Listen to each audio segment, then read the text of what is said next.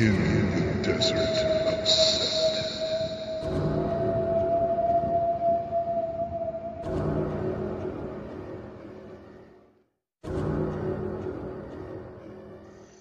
I'm G.B. Merriam. I write about life as a Setian in contemporary times, with random, long-winded detours into ancient history, classic monster movies, and all kinds of other fun stuff. Won't you join me for today's adventure?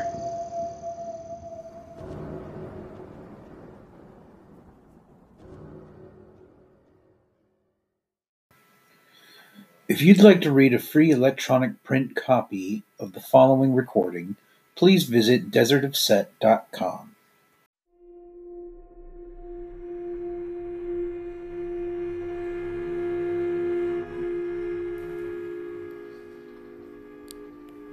Setian Meditations.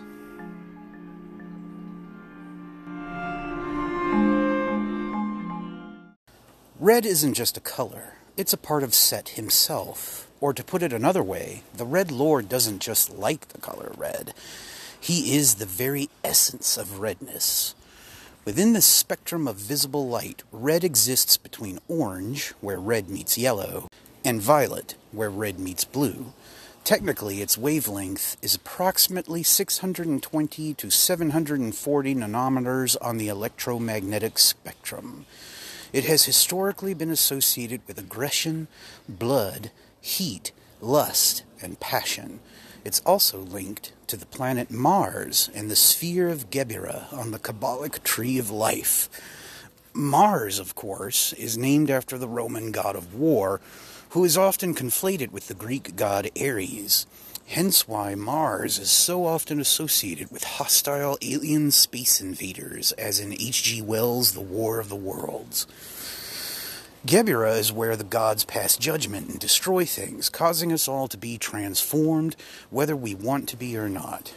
It's also the sphere where the gods take whatever steps they need to beat the crap out of evil.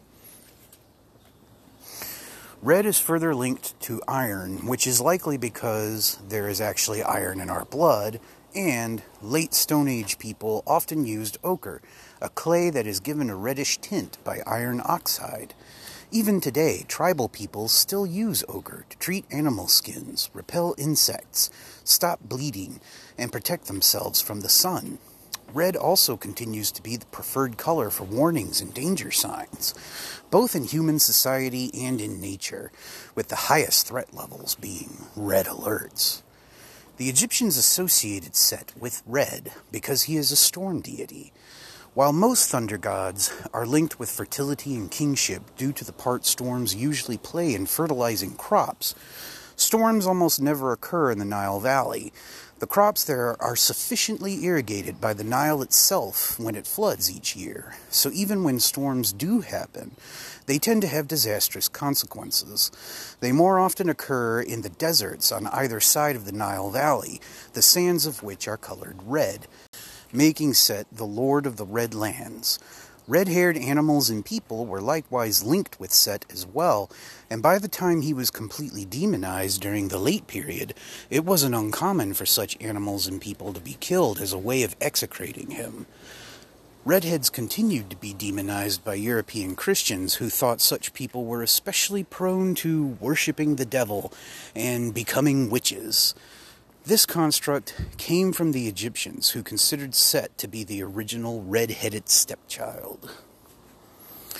In many Typhonian spells from the Greek magical papyri, the directions call for magic words to be written in donkey's blood, which is often described as Typhon's blood.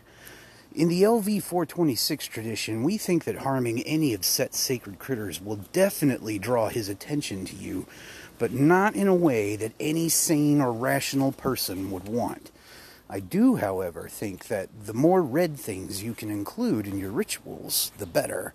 I prefer to light red candles for the big guy myself.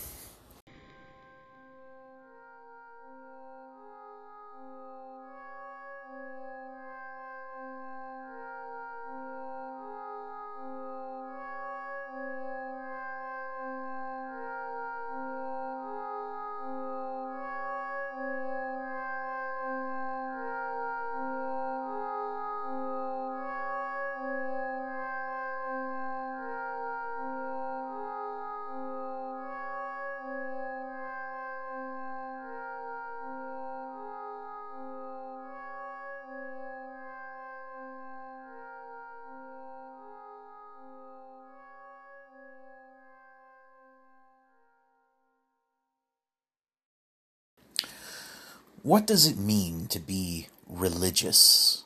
The answer to this question is much more nuanced and evasive today than it was hundreds of years ago. When I use this descriptor in relation to myself, it often catches people off guard because I just don't seem like the religious type. I don't attend any kind of church, take any scriptures literally, try to convert people, or seek to legislate other people's lives. I also cuss like a sailor and tend to be hypercritical of organized religion in general, to the point of supporting the strict taxation of all churches. Some people dismiss my religiosity for just these reasons, because their definition of religion is limited to the conservative Christian model. And since my religion does not fit within those specific parameters, people always want to tell me I am spiritual, not religious at best. Excuse me, but let's make something perfectly clear. I am a Setian, and Set is my god. I do what I do out of profound reverence and devotion to him. The only theological expectations I care to meet are his. The standards of other faiths do not apply. Furthermore, Set is not some bullshit authoritarian shepherd god. He has nothing to do with giving commandments, judging humanity for its sins, or bullying anyone with the threat of a miserable afterlife. Set is a cosmic individualist in the truest possible sense of the term. He demands not only freedom for himself, but for every sentient individual to be the unique and different creature they really are. And even in 3200 BCE, this included everyone from foreigners and immigrants to LGBTQ people to nomadic desert peoples to others who just didn't fit in for whatever reason, especially if they were redheads. Set is a god who clearly approves of having drag queens read books to children at public libraries, for instance, while contemporary Christians still quarrel over whether Jehovah even accepts such lovely people as human beings. So do not presume to judge my religiosity according to your highly questionable standards. As far as Setians like me are concerned, your own religious priorities are absolutely fucked. As for the spiritual but not religious crowd, I fully support everyone's right to self-identify as they please. I reject this label myself, for it simply doesn't do me justice. Walking with Set is not a hobby or a game. It's a motherfucking quest that takes your entire life and which continues long after you die. I will not belittle myself, my God, or the magic we work together by referring to it as anything else but religious. And those who want to bash all religion in general because it's quote-unquote all the same, well, they can kindly kiss my ass.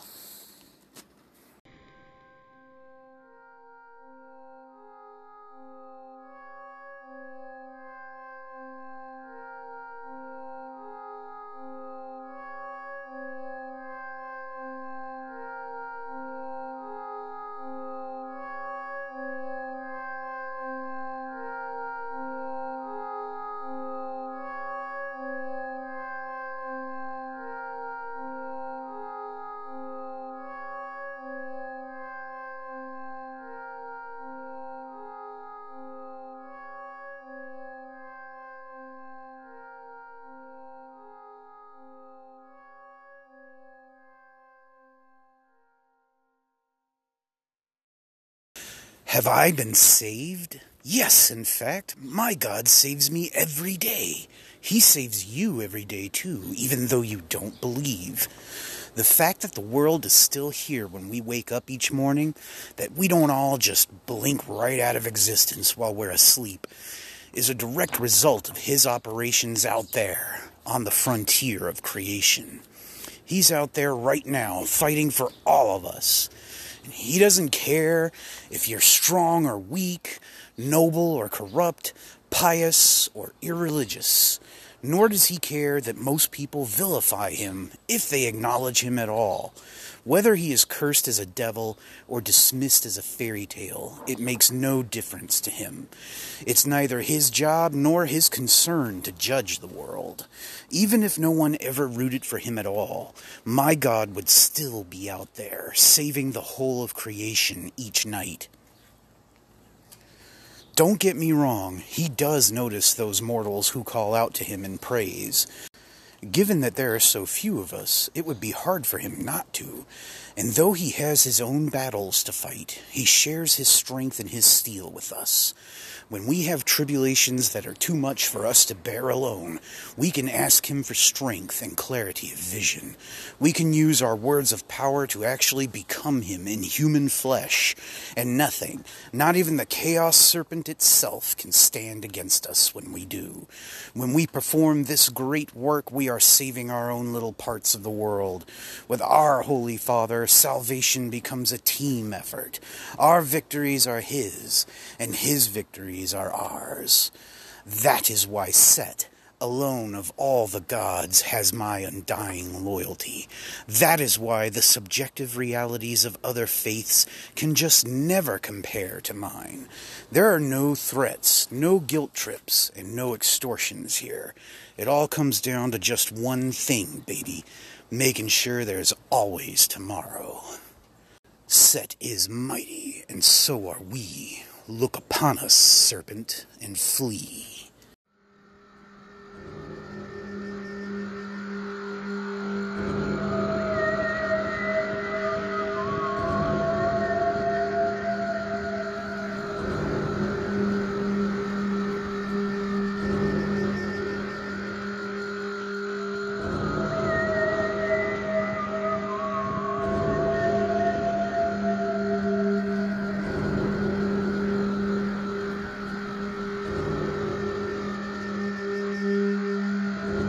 Thank you so much for listening.